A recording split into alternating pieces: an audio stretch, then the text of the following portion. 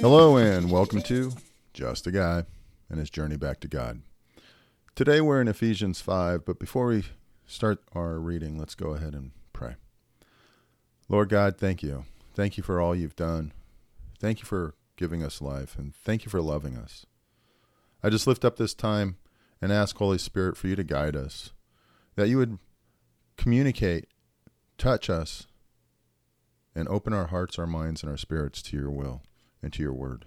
May you be the teacher today. May you educate us. May you make this go deep, or help us have this go deep. I just pray that your word, your message, would be what is heard, not mine.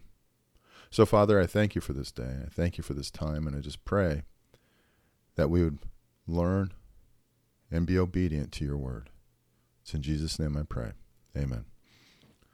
So, I'm going to read from chapter 4, verse 29, down through just verse 2.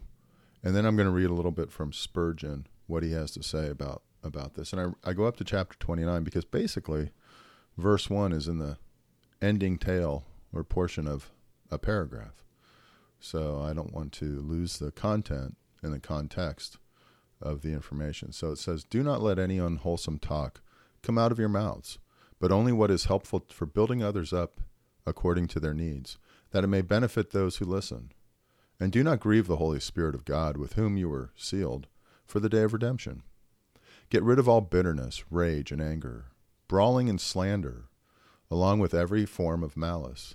Be kind and compassionate to one another, forgiving each other, just as in Christ God forgave you. Follow God's example, therefore, as dearly loved children, and walk in the way of love, just as Christ loved us, and gave himself up for us as a fragrant offering and sacrifice to God."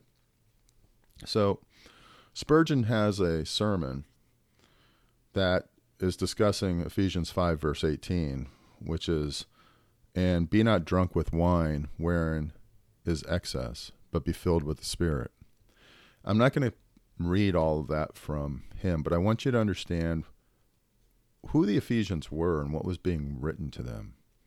It's pretty impactful. And it says, "While I was reading to you just now, in the 4th and 5th chapters of Paul's letter to the Ephesian believers, I could not help feeling that you could little understand the elevation and the purity of the precepts of the apostle, as they must have appeared to the inhabitants of such a wicked city as Ephesus.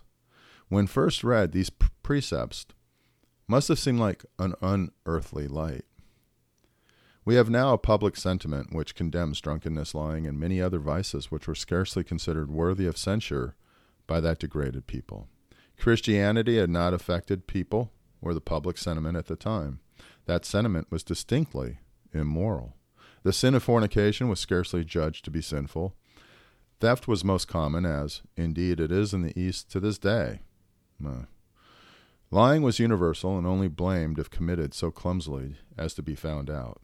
I may say of drunkenness that although it was not regarded as a commendable thing, yet it was looked upon as a failing of great minds, not to be too much condemned.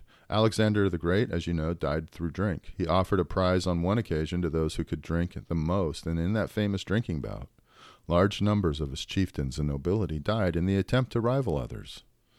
Even of such a man as Socrates, it is said that he was famous for the quantity that he could drink.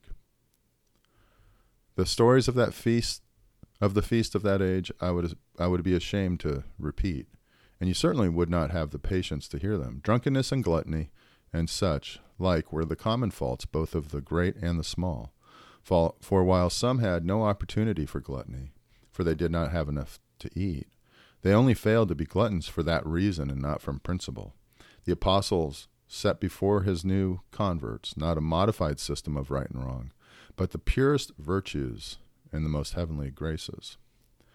So I read that just to give you an idea as to the people that are being written to, that are having this communication and are being told, hey, stop all this stuff. It's not right. You need to adjust.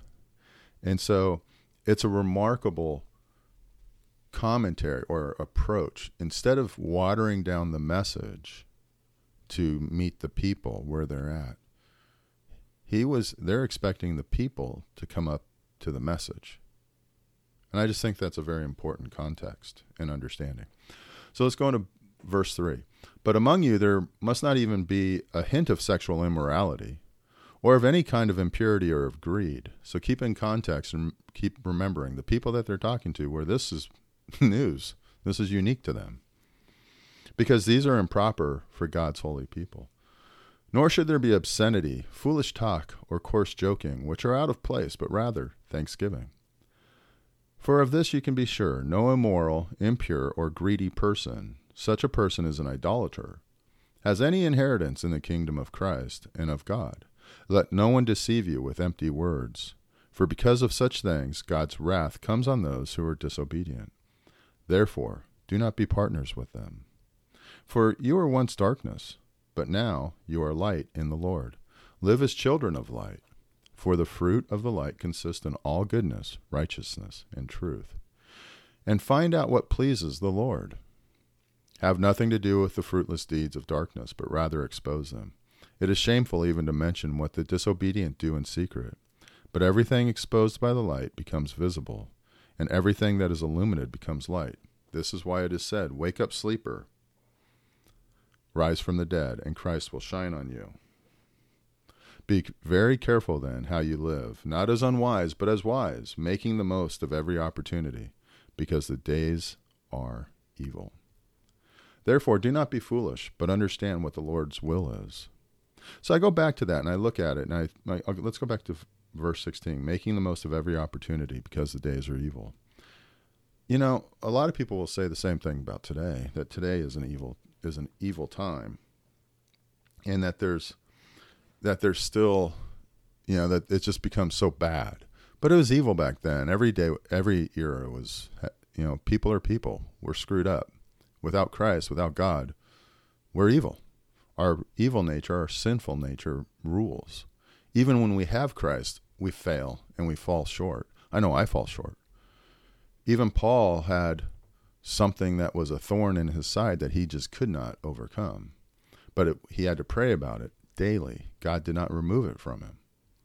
So he had to deal with it on a daily basis. We all fall short and have our sins. But it's doing his will and understanding the days are evil and submitting ourselves and moving forward in that way. Anyways, verse 17. Therefore, do not be foolish, but understand what the Lord's will is. Do not get drunk on wine, which leads to debauchery. Instead, be filled with the Spirit, speaking to one another with psalms, hymns, and songs from the Spirit. Can anyone argue that most of or a lot of the worst decisions they've made in their life have come when they're drunk or high? I know I can make those statements. I make really bad decisions if I've been drinking too much. Even if I'm just have a little buzz, I make dumb decisions. And, there's, oh my gosh, why did, people wake up all the time and say, oh my gosh, why did I text that? Well, it's because you were drunk.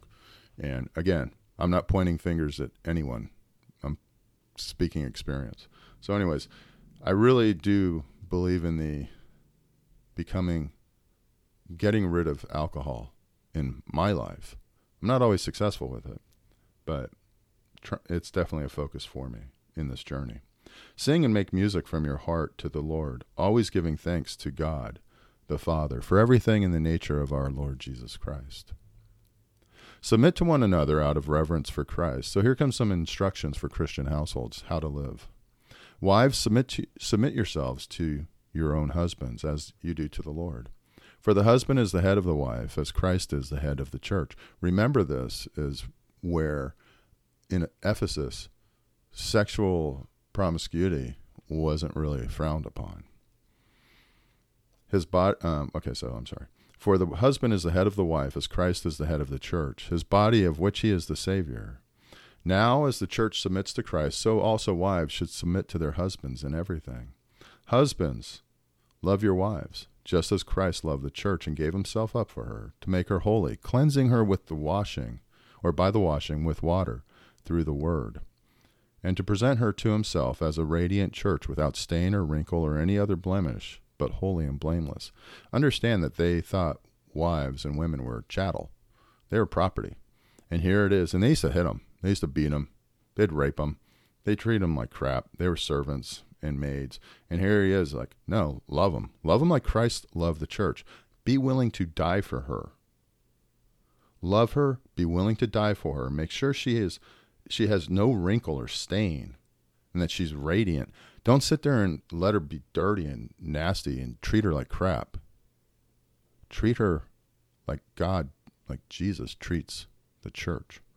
In the same way, husbands ought to love their wives as their own bodies. He who loves his wife loves himself.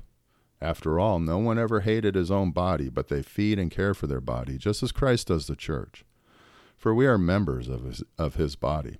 For this reason, a man will leave his father and mother and be united to his wife, and the two will become one flesh. This is a profound mystery, but I am talking about Christ and the church. However, each one of you must also love his wife as he loves himself, and the wife must respect her husband. So there's two uses of the word must. It's not a choice. If you have a wife, you must love her. And you love her as Christ loved the church, or loves the church. And wives, you must respect. There's no ambiguity here. My mother and father went through separation for years. I lived through it. And the reality was they came back together because they knew divorce was not right. And my mother worked really hard because she knew she had to respect my father. And my father worked really hard to love my mom. When they died, when my mother passed away early, and she was in her early 70s, late 60s, my father was more in love with her than he'd ever been. And my mom was more in love with my dad and respected him. It was beautiful. And yet they had disliked each other a lot, but they submitted to their roles, him loving her and her respecting him. So with that, I'm just going to close this with prayer. Father, I thank you for this day. Thank you for all that you've done. We fall so short so often. At times I feel like an Ephesian. I feel like a Pharisee. And I feel very far from being your son. Because the love for others is not always evident in my life.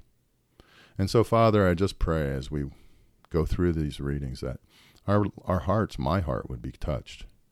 And that I would truly understand what it means to love others as you love them. To love others as you love the church.